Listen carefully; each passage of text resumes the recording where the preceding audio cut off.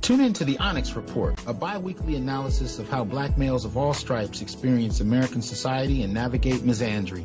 Join me, Dr. T. Hassan Johnson, Associate Professor of Africana Studies at Fresno State and founder of the concept of black masculinism, to examine the issues that impact the lives of black males, from history to politics, media to policy, and spirituality to economics. Join me to explore the hidden stories of black men and boys, and we'll discern them from the stories imposed on them. Listen to the Onyx Report live on InnerlightRadio.com every first and third Wednesday at 5 p.m. Pacific, 7 p.m. Central, and 8 p.m. Eastern. Check out episodes on demand at your convenience on my website at www.thassanjohnson.com. Also find me on Facebook at facebook.com/dr.hassanj, Twitter at twitter.com/Lord Hassan, YouTube at Dr. T. Hassan Johnson, and finally my Black Masculinist blog at www.newblackmasculinities.wordpress.com.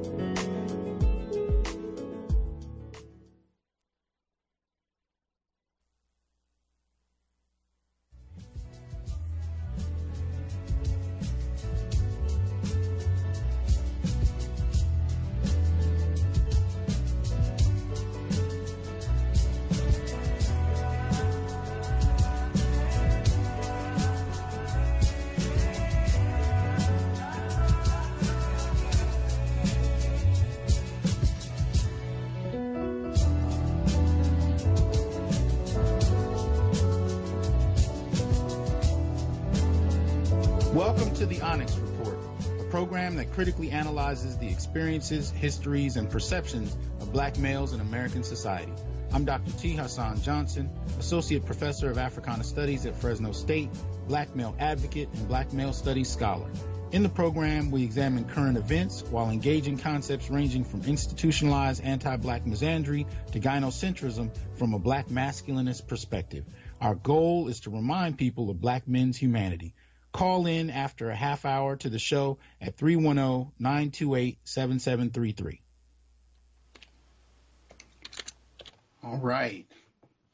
Welcome back to the Onyx Report, everybody. I hope all is well. It's been a little minute. As all of you know, the show broadcasts first and third Wednesdays of each month. And then I post an encore version of it on YouTube. So if you haven't found me on Facebook, the link, you can just go straight to YouTube and put in Dr. T. Hassan Johnson. You can also donate on Patreon at patreon.com/thjohnson.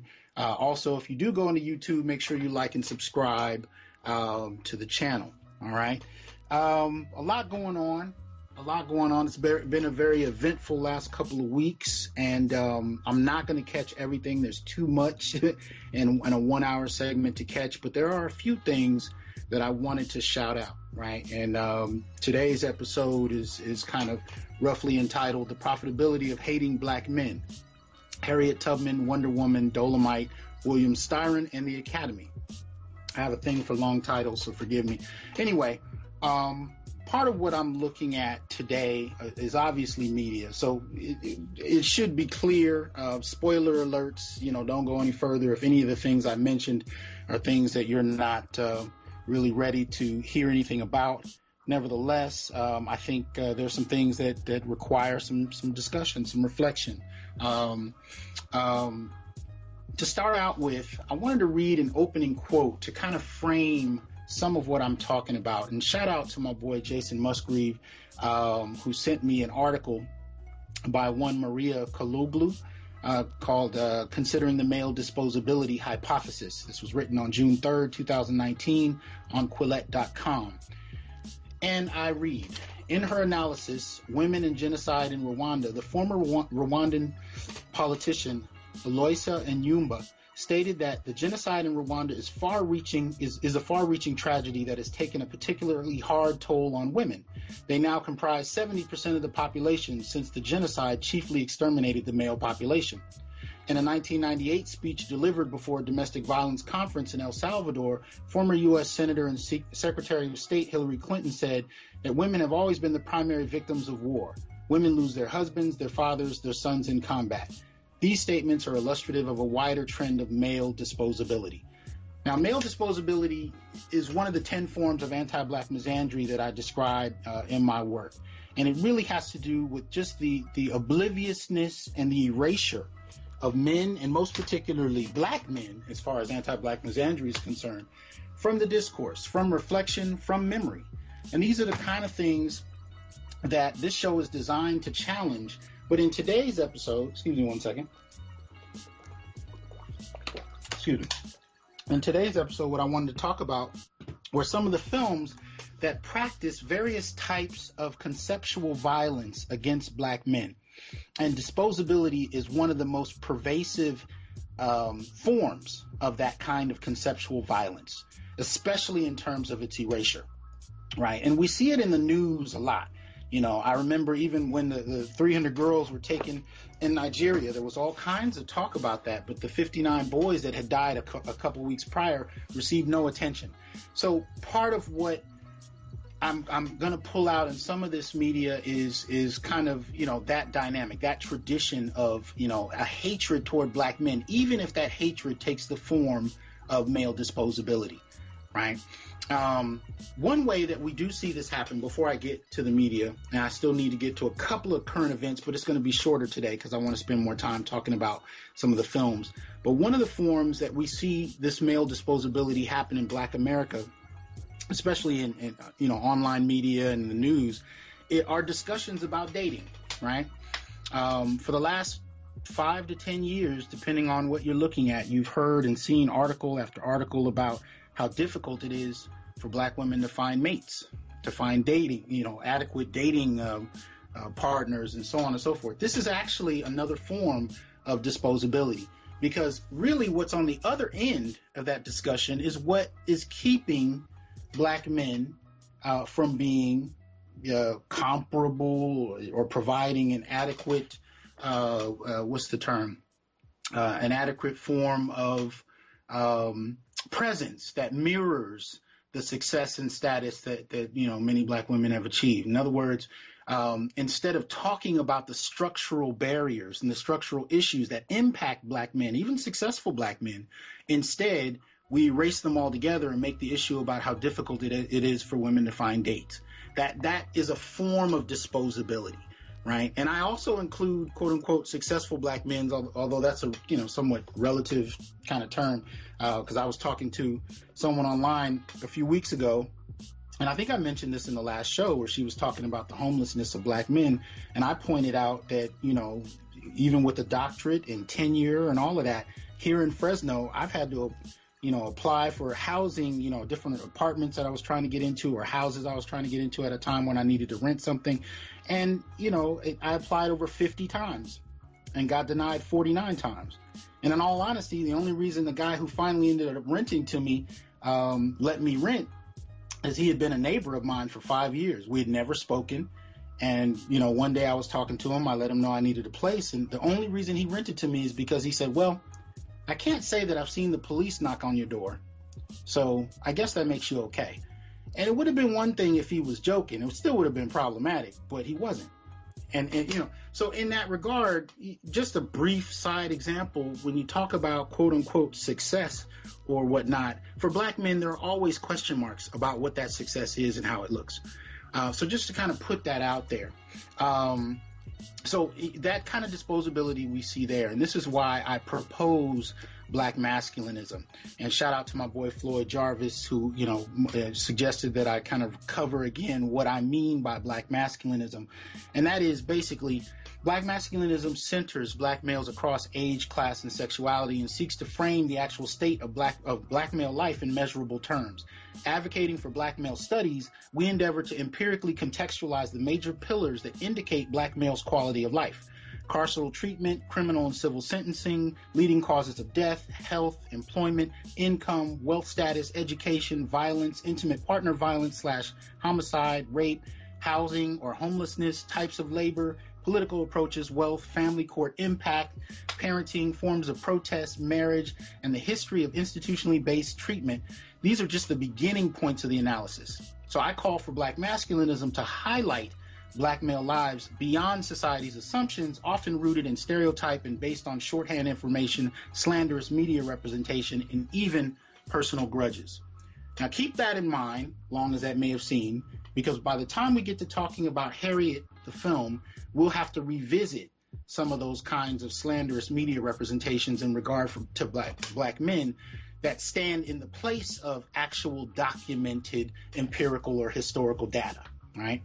Now, real quick, in terms of current events, just a couple of things this week.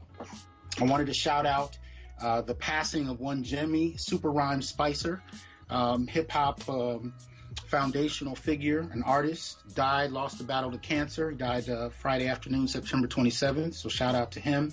Also, quick blurb or mention of the death of comedian John Witherspoon, who died October 29th. John Witherspoon, well-respected, long career in comedy, but I'll be honest with you, the thing that stands out most for me with John Witherspoon was his role in Friday, where he plays Pops. And one of the things that stands out to me, and often many black men, especially those of us who, weren't necessarily always able to be around our fathers, we actually crafted fatherhood from media, right? And so you have these instances, and this is actually an assignment in my spring Black Male Experience class. I actually have the students map out in media the imagery and the image of black men that they have in their heads based on media, right? But I talk about it in terms of how they've come to develop a sense of meaningful black masculinity from these media productions. So John Witherspoon's character in Friday was one of those figures, because I remember him talking to his son Craig, played by Ice Cube, before Craig is about to pull a gun in defense of himself. And he kind of talks to him about, how back in his day they used to use fists and whatnot. But beyond that, he was saying the focus was to live. The focus was to stay alive. And that moment really touched me. Now, I'd seen Witherspoon for years. I mean, I'm a fan of Richard Pryor. I remember him on the Richard Pryor show. But having him there in that moment, he took on a different meaning for me. One that forced me to put him in the pantheon of black father figures from media. And everybody has a different collection of those, most particularly black men. But just to name a few, that scene put him in there for me with John Amos's James Evans from Good Times, James Avery's Uncle Phil, Fresh Prince of Bel-Air, Lawrence Fishburne's Furious Styles from Boys in the Hood, Sherman Hemsley, George Jefferson from the Jeffersons, and even Bill Cosby's Cliff Huxtable from the Cosby Show. These were representations of black men and black fathers that ended up becoming a part of my imagination, becoming a part of my self-definition in various ways. They even kind of showed you how to conduct yourself in given situations. And that particular one taught me what it meant to speak very lovingly, especially to a son I didn't even have yet, about staying alive and the value of life, especially for young black men. So shout outs to John Witherspoon. Check him out online if you're not familiar, or if you need to refamiliarize yourself. Also check for an interview with Jason Mitchell on the Breakfast Club. There's some interesting conversation there about the weaponization of Me Too and the confusion and frustration of black men in regard to gender, conduct, and self-accountability. So I would suggest checking that out. And also, lastly, as far as current events, check out Eddie Murphy, Netflix's Dolomite Is My Name. Definitely an interesting piece where he humanizes one Rudy Ray Moore and gives you the backstory on his life. And it speaks to the difficulty that many black men find themselves having in society, trying to not only navigate, but find some degree and some measure of success, right? And he kind of shows you the barriers that Rudy Ray Moore faces in trying to access that success, even going so far as to create a character that's very reminiscent of kind of grassroots black male folklore that he actually goes out and writes down from interviews with the homeless brothers in particular coming out of the South. And he kind of records those stories and crafts this character of Dolomite. And the kind of mainstream hatred or dismissal of Moore's work is very reminiscent of another type of hatred that black men face especially when trying to create their own heroes. And I should mention as the last thing, check out Prince's autobiography, Prince, The Beautiful Ones. Apparently just came out in the last couple of weeks. And there are some moments in there where he definitely explains some family dynamics that are very reminiscent of what we talk about on this show in terms of black men and what they deal with even in family settings. Now, to get started, part of what I included was a list of films that I think are somewhat connected, not directly so to Harriet, but in terms of theme, right? I mentioned in the title that I would deal with Wonder Woman. You know, there's a new animated piece that came out called Wonder Woman Bloodlines. And there's some interesting narratives there that I kind of wanted to pull apart for a little bit. I'll probably throw in a little Terminator Dark Fate, some Star Wars. If you don't know, I'm a sci-fi head. But beyond that, I analyze narrative and I analyze stories. So to me, on a particular level, I can't help but make certain kinds of connections. And one of the connections that I'm seeing is a connection to a 1967 piece that Dr. William Darity on Twitter brought up when talking about the Harriet film. He talked about the work called Confessions of Nat Turner by one William Styron.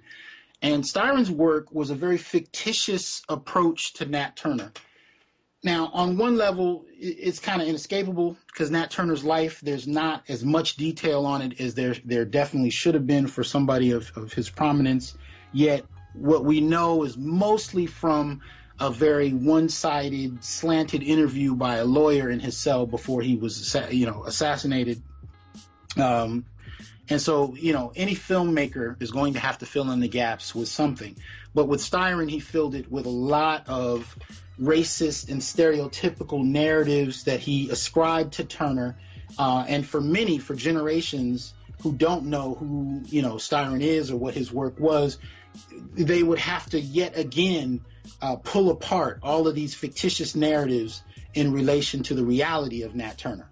Right. And thankfully, the film made by one Nate Parker a few years ago, which I still argue is brilliant, sidesteps a lot of this false narrative that Styron produced and put out in the culture.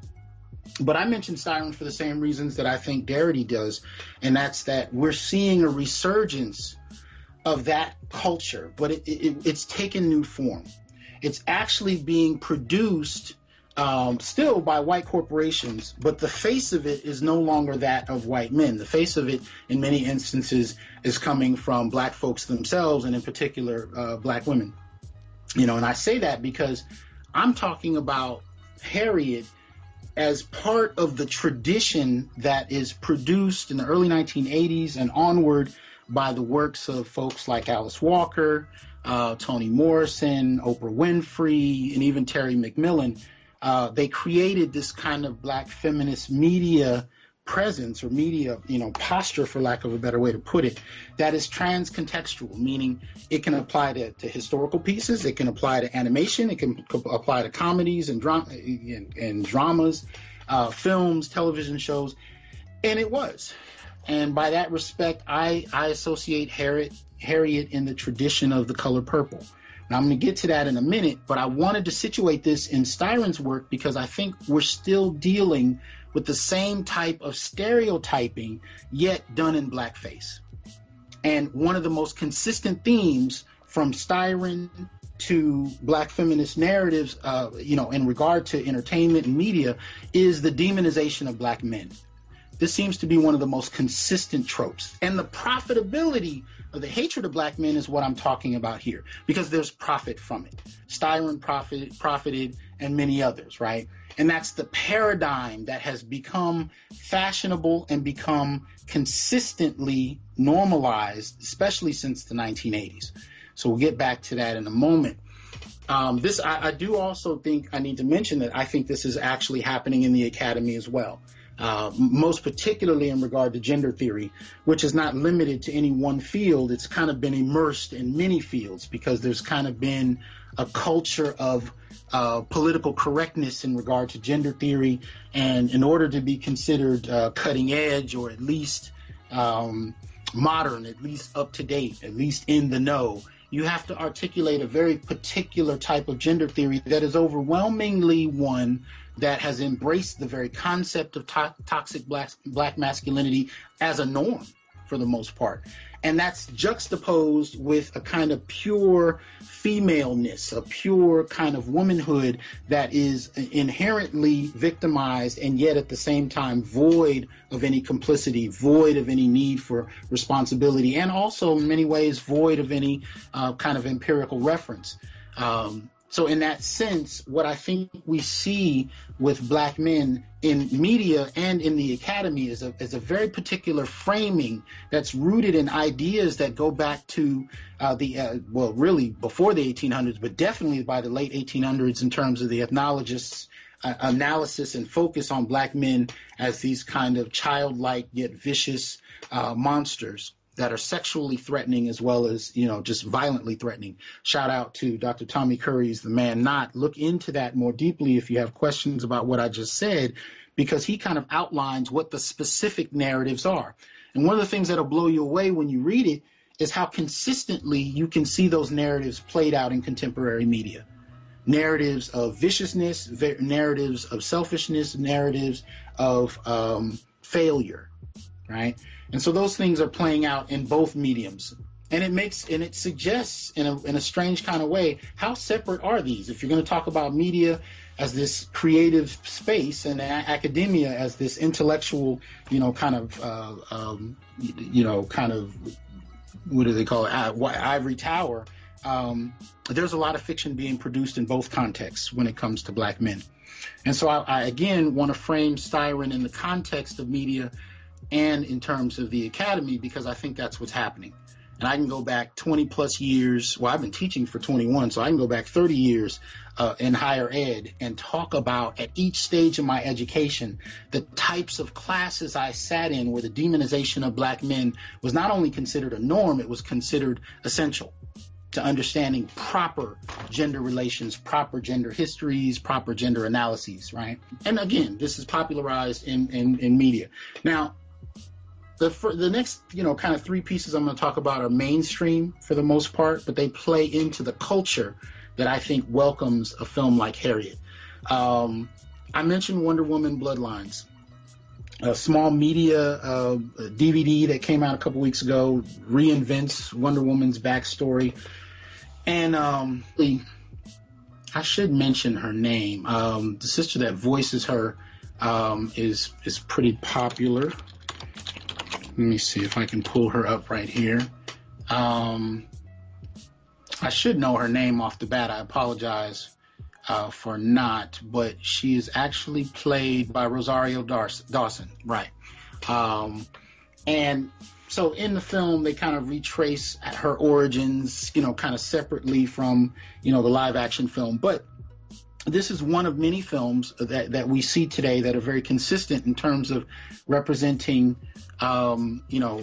femininity and womanhood as something inherently pure. And Wonder Woman is the embodiment of that. And so in that, there's a serious emphasis on strength, right? This idea of women as being strong, which is something that you almost hear with religious zeal these days.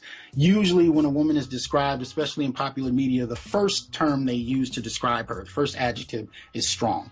But the definition of strength that we see most often used is one that's very masculine in its representation. And then from there, in these film pieces, the demonstration of that strength is to dominate men. So in other words, it's a strength ascribed to women that's masculine and then demonstrated at the expense of men. You'll find this to be the case in Terminator Dark Fate. You'll find this to be the case in a lot of different films for that matter. And of course, Star Wars as well. The latest Trinity, you see the trilogy, you see the same kind of dynamic, right? Where it's men being dominated en masse to demonstrate her strength. But her strength is solely defined in very particular terms, right? And so in this piece, one of the things you'll find in the live action film as well as in the animated piece with Wonder Woman is that she's pretty oblivious to female evil. She's pretty oblivious to female wrongdoing. She pretty much, conceptualizes it in terms of men that need to be dominated, beat up, killed, and or imprisoned. But when women are guilty, she kind of just lets them go, and she demonstrates this unceasing amount of empathy for them. Again, in the live action piece that came out a few years ago, as well as the animated piece that just came out. So in both pieces, there's a female villain. As a matter of fact, they share the villain, Dr. Poison. And if you remember the animated film, Dr. Poison has come up with all of these chemicals to hurt people and kill people. Toward the end of the movie, Wonder Woman just looks at her and she runs away. And that's it.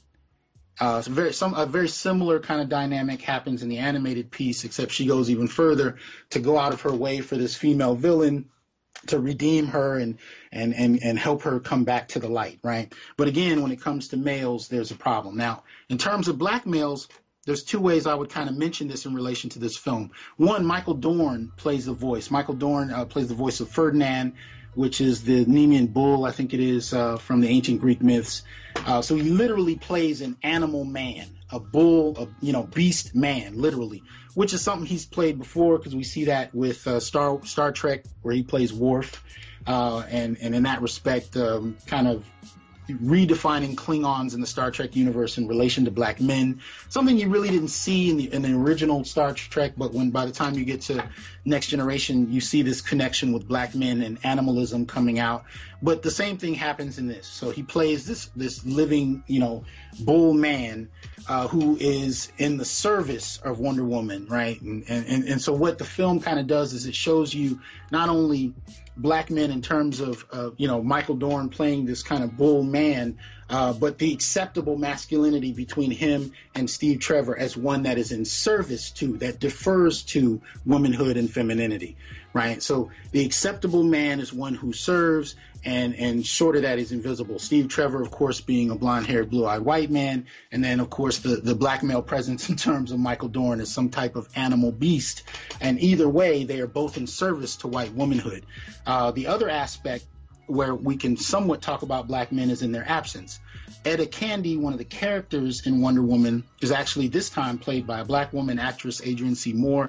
And in that respect, she plays this kind of overweight lesbian character who happens to be a tech genius, and she understands explosives better than trained soldiers, and she can fly a jet without training and fly it perfectly on her first time doing so. This is this kind of, I guess they call it a Mary Sue, that thing that's happening where women are just inherently better than men at pretty much everything. I've said this even in my written work. Up until a few years ago, my 14-year-old son was telling me a couple years ago that he had actually never seen a boy beat a girl at anything in popular media. Video games, cartoons, he'd never seen a boy win at anything. Because in the current contemporary era, women are just inherently better at everything, from physicality to intelligence. They're inherently STEM geniuses, tech geniuses, martial arts masters, all of this. And men are just kind of bumbling around, following them for their affection and approval. So that's the kind of thing we see happening in Wonder Woman. In Terminator Dark Fate, you do have one black by a soldier who is helping them out. These are, this is a cast of mostly white women. There's a Latina, and then we have a Latino Terminator for the first time. And then, of course, we have, two white women who represent the kind of push for the future. So they come to save this little Latina woman from the current Terminator and so on and so forth. But in this dynamic, they end up going to the military for help. And they find a black male soldier who is quickly injured and dismissed within a matter of minutes. And that's what I was saying earlier about certain types of hatred toward black men, because one of the forms of hatred we see is failure. And that's what we see here. He steps up to help, but he immediately fails in his attempt to do so and is quickly dismissed. And so there's two dynamics to the film that I talk about. There's the absence and or failure of black men embodied in one black male in the film. And then, of course, this kind of definition of strong womanhood on masculine terms. And that's the only way. And I keep pointing that out because there are many ways to define strength. And I think there are a lot of ways that haven't really been addressed to the extent that they could. Like, for example, when I think about my late wife, she lived with sickle cell and had one of the worst forms of it, and would usually be in the hospital at least once a year for a couple of weeks. And every time she went, the doctors would tell me the same thing. They didn't know if she was going to survive.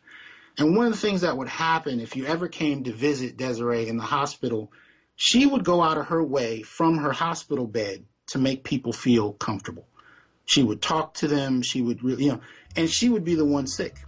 I remember when we lost our daughter in 2000, it hadn't been 24 hours. And she was consoling people in the hospital room, while she was the one who had gone through this, horrible experience of losing, our daughter. And I think this was 2000. So our daughter was about 5 months along. And I'd really not seen that type of strength in some of these mainstream films. The kind of religiosity, the kind of almost fetishizing of a certain type of masculine strength in women seems to be all the rage. But again, more so than that, it's at the expense of men that I take issue with it, right? It always has to start with the domination of men. So in Terminator Dark Fate, the first time you see one of the major new characters, white woman character who plays this kind of enhanced person, first time you see her, she's beating up 5 or 6 cops, male cops, right? And this is the demonstration of her strength, much like in the live action Wonder Woman film where she walks into a bar and beats up a bunch of soldiers. So this dynamic of dominating men is part of the culture. Now, I know I kind of went around that way to get to Harriet, but I think it's important because this is the cultural milieu that we're in, right? This is what is expected. This is what a whole generation, at least, if not two, have been raised on in terms of what womanhood should be and what manhood should look like in relation to that definition of womanhood. This is the context we have for Harriet. Now, I will say that I think we're going to see Harriet. If that's something you choose to do, I would find a creative way to see it. I think that's the only way I can legally put it. I do support the protests of this film, mainly for a couple of major reasons. The largest one, and shout out to Tone Talks and Yvette Carnell for pointing out the relationship between the film and one of the current issues going on right now that everybody should be aware of in regard to Byron Allen suing Comcast, the cable television provider, for $20 billion under an 1866 law ensuring newly freed African Americans the same right to enter into contracts as any white citizen. The case will be heard November 13th of this year. This is Section 1981 of the Civil Rights Act of 1866, designed to safeguard equal opportunities for Americans to work, bank, shop, rent, or buy a home and become entrepreneurs without racial discrimination. It protects a broad swath of people, including independent contractors in the gig economy and consumers racially profiled by retailers in scenarios not coveted by their major civil rights statutes. This is from an article in the Washington Post. And really what it does is this issue affects especially African Americans in an unprecedented manner. And so apparently Focus Features, which puts out Harriet, is owned by NBC Universal, which is in turn owned by Comcast. So that being one of the major issues to really, be cautious of supporting Comcast, but also Cynthia Erivo herself, the actress who plays Harriet, having a history herself as a Nigerian of having some very problematic statements made toward African Americans. Now, I am one that knows, I've seen the kind of tensions that have gone back between, blacks from the Caribbean, blacks from the continent, and here in America, tensions that go back and forth, and, in my upbringing in schools and so on and so forth. But it's a very different thing if you're in a position to play a major historical figure on a stage like what we see happening in mainstream film. And if you're going to have derogatory beliefs about the people whose hero you're portraying, I think that should be an issue taken into account when such characters are played. So that's something I think needs to come into play. And I personally think the film should have hired Sharon Warren. And to those of you who may not be familiar with Sharon Warren by name, you are familiar with her. If you've seen the film Ray with Jamie Foxx, she played Ray Charles's mother. And I have not really seen her since that film, but her portrayal was so powerful that I thought her career should have really taken off.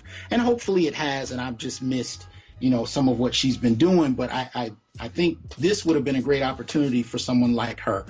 She would have brought something to the character that I think was needed, because there was definitely a presence to Harriet that we've seen in her autobiography. Check out her book, Harriet Tubman, The Moses of Her People. This is by Sarah Bradford in 1886, but it's still a much better kind of way of getting a sense of who Harriet was than some of the things coming out now.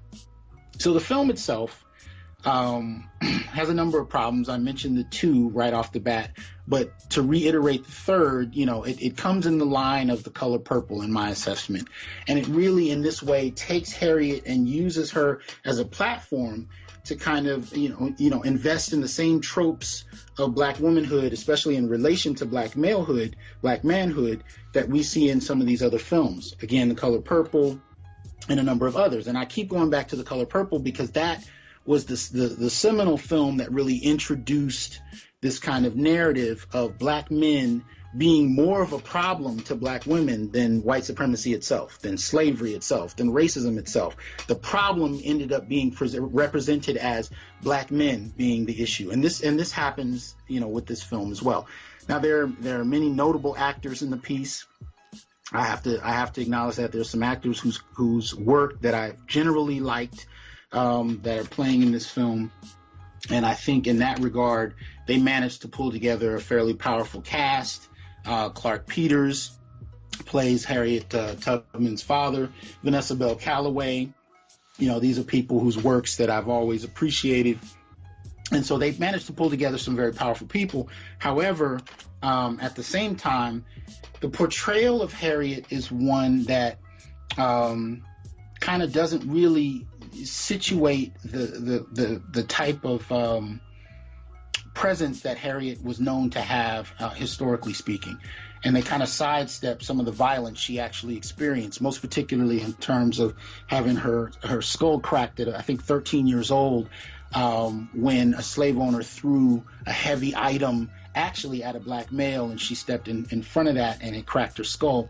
Instead, the film kind of treated it like, a fictitious superheroic kind of thing where she had these visions of the future. And it was said that she had visions, but the brutality of how that came about really wasn't dealt with, I think, adequately in the film in that respect.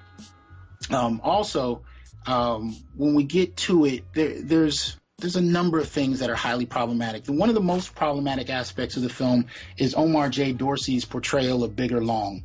Now, Bigger Long in the film is a slave catcher. He's a Black male slave catcher that carries a gun, brandishes a gun, very openly, and puts himself to hire for white slave owners who want to reclaim their lost, quote unquote, property in terms of enslaved Black folk, right? And so he puts himself out there and for hire, right? The problem with this is, at the time frame we're talking about, this is pre-Civil War, of course, and we're talking in the South. And this guy would have been property on somebody's plantation more than anything. And he more than likely would have been killed outright brandishing a gun in the first place, let alone when he states that his motivation for doing this work is so that he can pay for white whores. Black men were lynched for far less, right? Regardless of your papers or your status. So this kind of fictitious approach to this character was highly problematic. And it wasn't historically accurate. There was no Bigger Long in Harriet Tubman's past. There was no the Black male slave catcher that came after her. And of course, at one point he shoots at her, she shoots back. And he's killed by the very white slave owner that's trying to claim Harriet and bring her back into service, if not kill her. So it's a really kind of muddled kind of history. And Bigger Long himself, having nothing but an appetite for white women, is very reminiscent of a long history of Mandingo kind of stereotypes where Black men are nothing more than walking weaponized phalluses that are a threat, most especially to white women. He's very reminiscent of that dynamic, very much so. And playing a character that's willing to go this far to chase down, black folk who are escaping slavery is already highly problematic. But even thematically, he relates to Native Sons Bigger Thomas in some respect, at least in terms of the name. And so symbolically, if you invoke that, Bigger Thomas was a character in the 1939 text Native Son who accidentally kills a wealthy blind woman, by putting a pillow over her face and killing her. He was trying to silence her, but he killed her, And so you can't help but ask, okay, what's the connection here? All right, what are we actually saying with this film in this bigger character that looks like he's being kind of transplanted from Native Son in some fashion into Harriet? What kind of role is this? And what is this saying about how Harriet herself is being perceived in that regard? So something to kind of chew on. But alongside that, there were some strange moments. There was a moment at one point where Harriet is talking to a bunch of abolitionists who are part of the Underground Railroad, and the portrayal of them in the film was that they were mostly wealthy white liberals, as we use the term today, and as well as kind of wealthy, well-to-do boule blacks who are all involved in this. And really, Harriet is the only one that gets her hands dirty. And so at one point when she's talking to them about not pulling back from helping people get off plantations, not pulling back from the Underground Railroad, because they're worried that the Fugitive Slave Act is going to change everything, which it did, but they were willing to pull back, and she steps in and challenges them and says, all of you are too comfortable. And what's interesting in that moment is when she says you're too comfortable, she waves directly at the character who's playing Frederick Douglass. And so it was an interesting kind of moment in that, it's like, okay, what kind of statement is being made there? What, is it such that I'm seeing things, or that it wasn't really a portrayal that was purposeful? I don't approach media that way. I tend to look at everything as purposeful, whether it be problematic or positive. So in that respect, looking at this kind of gesture toward Frederick Douglass, it kind of links Frederick to Bigger Long only in the sense that both are a problem for the one character in the film that seems to have the proper understanding of what she needs to do and why, right? It connects black men in this kind of dismissive framework where black men need to be kind of checked and need to be directed by women. And most particularly in this film, Harriet. And so that was a kind of strange kind of moment in and of itself that I thought needed some reflection. And I think overall what I would say about the film more than anything is I saw the critiques of it and the protest of it before I saw the film. And I was in agreement with it just based on the kind of characters that were developed out of fiction that did not need to be there, right? Out of complete fiction. I mean, this is like going back to watch Independence Day and seeing Vivica Fox play a stripper. It had no point it didn't bring anything to the story. It had no purpose whatsoever. She could have been a secretary and it would have been fine. But they made her a stripper. It was that kind of dynamic when you sit and watch Harriet, like, why exactly does this need to happen? It didn't need to. It wasn't historically accurate. And like Dr. Darity says, if you're going to trade in historical narratives by creating a film that suggests itself to be some type of biography, there should be some relationship to the actual history. And if not, she shouldn't have been named Harriet. But what I was about to say in terms of my opinion on the whole film is when I finally sat down to watch it, I noticed that I wasn't as frustrated as I was before I saw it. And I thought for a moment, does that mean that the film is not offensive? I said, hell no. What I really came to is it wasn't as offensive as I thought it was going to be because I had been desensitized to the type of anti-black misandry in these types of films since I was a child. I remember watching The Color Purple for the first time. I read my mother's book 4 or 5 times altogether and watched the film I don't know how many times. We were latchkey kids, so we were at home and television was all we did for a number of years, right? So in watching these films and watching films like that, and most particularly The Color Purple, I became desensitized to the representation of black men as monsters and demons. I really kind of began to accept it as normal. And in, film after film, I find myself ready to do the same, right? Quite readily. I wrote a review of 12 Years a Slave a few years ago, and it was well acted, beautifully acted piece. But some of the moments in those kind of films that were very misandrous in regard to men, we consume without a lot of question because we've grown accustomed to it, you know. So anyway, because I can go off on a whole nother hour on just that. But that's one of the things I noticed about the film was my conditioned acceptance of these kind of tropes as normal, right? And even though I read these books, the biographies that they're based on, I watch these films and I teach this material, I still have to catch myself because there's been so much that's been normalized in these kind of dynamics. And when you do get a film that challenges that type of normalization, it's a breath of fresh air, but you even have to ponder why. So I go to Nate Parker's Birth of a Nation, where his primary enemy is not a black woman who works in the house and is going to tell master. That's what the equivalent of Bigger Long was in Harriet. It wasn't. His primary, opponent was the slave owner he had, and then the institution of slavery.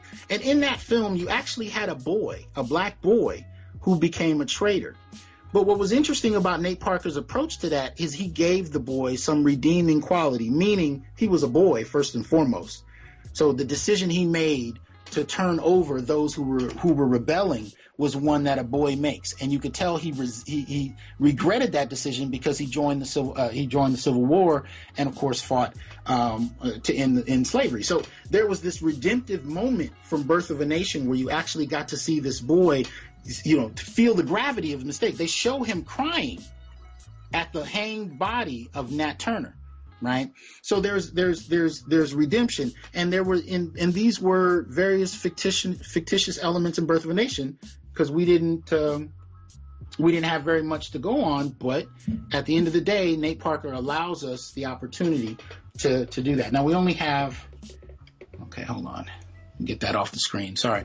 So in that, we don't see that opportunity extended here. Now, there were some black men that were supportive and positive and so on and so forth. But again, in Harriet, even though you had those black men, their positivity was measured in their deference to women, to black women in particular, right? That was the measure. White women, for the most part, were represented in a way that I think white women have been able to skate over for quite a long time. It really 12 Years a Slave is one of the first times in a long time that I started to see white women, during the slavery era, represented as vicious and participatory in the institution of slavery, rather than, kind of these prisoners in gilded cages, because throughout graduate school, I would read pieces and often my gender theory professors would talk about white women, as, just these kind of unwilling kind of victims and almost put them on par with enslaved black folk, right?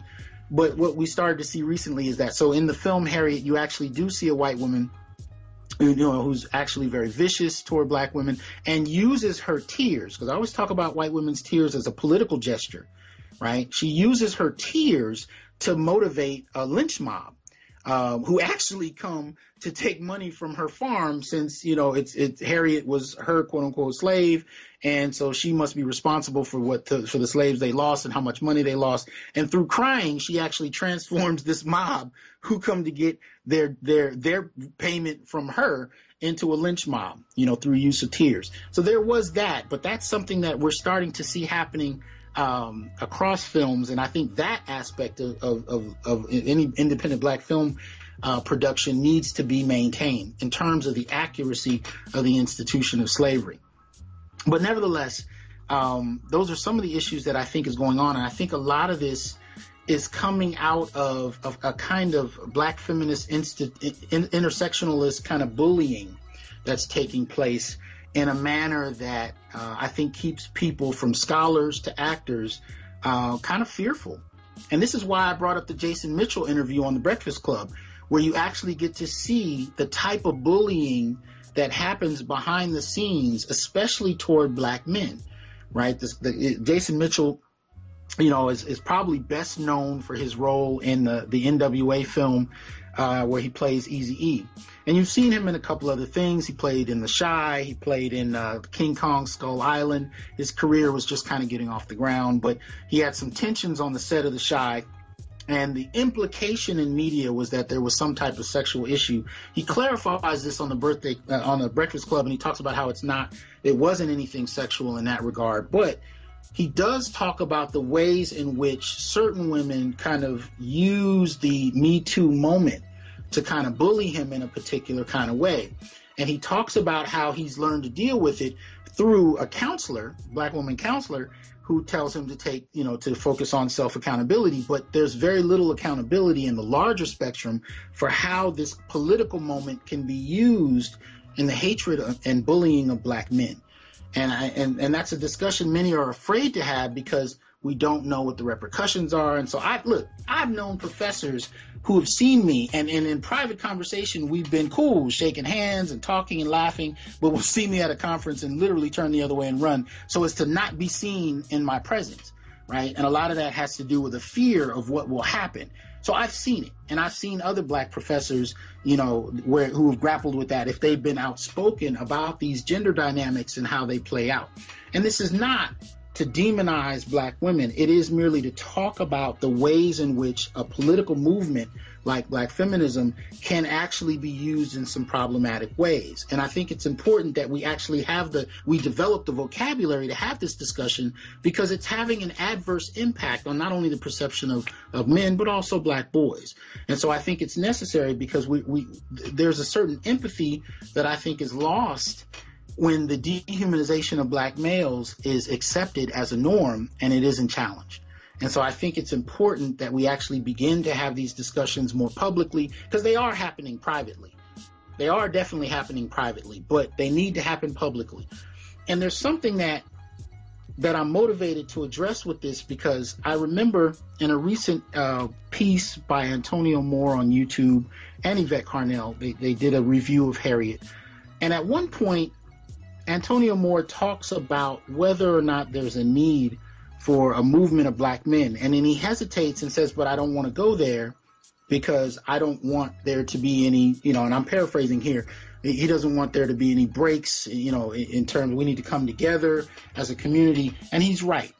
And trust me, I spent a good couple of years grappling with how to approach this issue of addressing black men on non-stereotypical terms in the academy, in my analyses, and in terms of media analysis, media critique. And I definitely thought of that. And of course, in terms of producing the very concept of black masculinism and pushing for a movement that's really already happening. But the reason I get the reasoning, because I think in that moment he articulated what a number of black males have approached me about. What will this do? How will women receive us? What will this do to the community to point this out? But my response to that would simply be, it needs to be done because what we're talking about is true and accurate. I'm not talking about dissension in the black community for the sake of it. I'm talking about adequately and accurately addressing what black males are experiencing, what they're articulating, against a tradition of obliviousness, conceptual violence, against an entire tradition that has used black men as a doormat for other groups, for other demographics, to position themselves differently, especially in the eyes of white society. If you can participate in the black male demonization trope, in contrast, you're able to present yourself as pure, as void of the kinds of issues generally associated with blackness, and in many ways, in some ways, whiteness. You're able to position yourself in closer proximity to it by using black men the same way white society does. And I think this is happening. I think this is happening in media. I think this is happening in the academy. I'm seeing people's careers advance doing so in each one of those mediums and more. And so I think in that respect, this is a conversation that people who have relationships with black males across age, class, sexuality, location, you name it, those who have human relationships with black males should be able to speak to the breadth of those relationships, right? Beyond just one or two encounters, and actually be able to talk about the wide breadth of human expression with black men that go beyond comfortable tropes that advance one's career. right? And I think that's one of the things happening, because even in the analysis of Harriet, what I'm seeing from particular people on Twitter and whatnot is the suggestion that somehow black men being misrepresented need to go ahead and accept it, need to just be quiet about it, right? That it's okay. It's really not that bad. Well, I take issue with that. Not only in the portrayal of good black men solely as good because of their deference to women, but also in that you have this figure who's willing to trade in on his own people for his own sexual gratification with white women. That type of portrayal is absolutely ridiculous. And so overall, what I'm saying is that when I talk about earlier how I got used to that type of filmmaking, what has actually changed is not necessarily the films themselves, but the conceptual ground that we currently stand on in 2019. People are not willing to accept these types of representations any longer. And because of that, the film may really represent itself as part of a long line of other films, but because that conceptual ground is changing and people are willing to challenge these kinds of representations, that is changing the dynamic for how we are dealing with films, we're consuming media, and which media we want to support. And I openly call for people to do that. And it doesn't need to be limited to Cassie, Lemon's film Harriet. We definitely need to broaden. Well, I'm not even going to say broaden, because there are plenty of us that have already been critiquing a wide variety of films. But I would urge you to join the critiques across the board that of media that promotes the demonization of the black community, but especially the demonization of black men, because the demonization of black men has been accepted as a norm for so long at this point that we don't see it. Black men themselves don't see it. And I think it's a problem that needs to be openly addressed and challenged. Much like, there was a movement that challenged Styron's depiction of Nat Turner, that needs to remain constant in how we address this dynamic now. Whether we do it, in the theater or in relation to the theater, or not in relation to the theater at all, and we're addressing the companies that produce these films, that want to take our dollars and yet advocate for policies that work against the very community that we hail from. So I think in that sense, that needs to continue, right? That needs to continue. That said, I think in that regard, I would motivate people to go back and support Nate Parker's Birth of a Nation. I would urge you, even some of the more recent works, I think the film Brian Banks is part of that, of what I would, kind of look at in terms of that independent film tradition that humanizes black men. I would support that. These are the types of works that I think merit a very necessary check against a long history of dismissing black men as merely the backdrop for all kinds of narratives that don't work in the interests of the black community.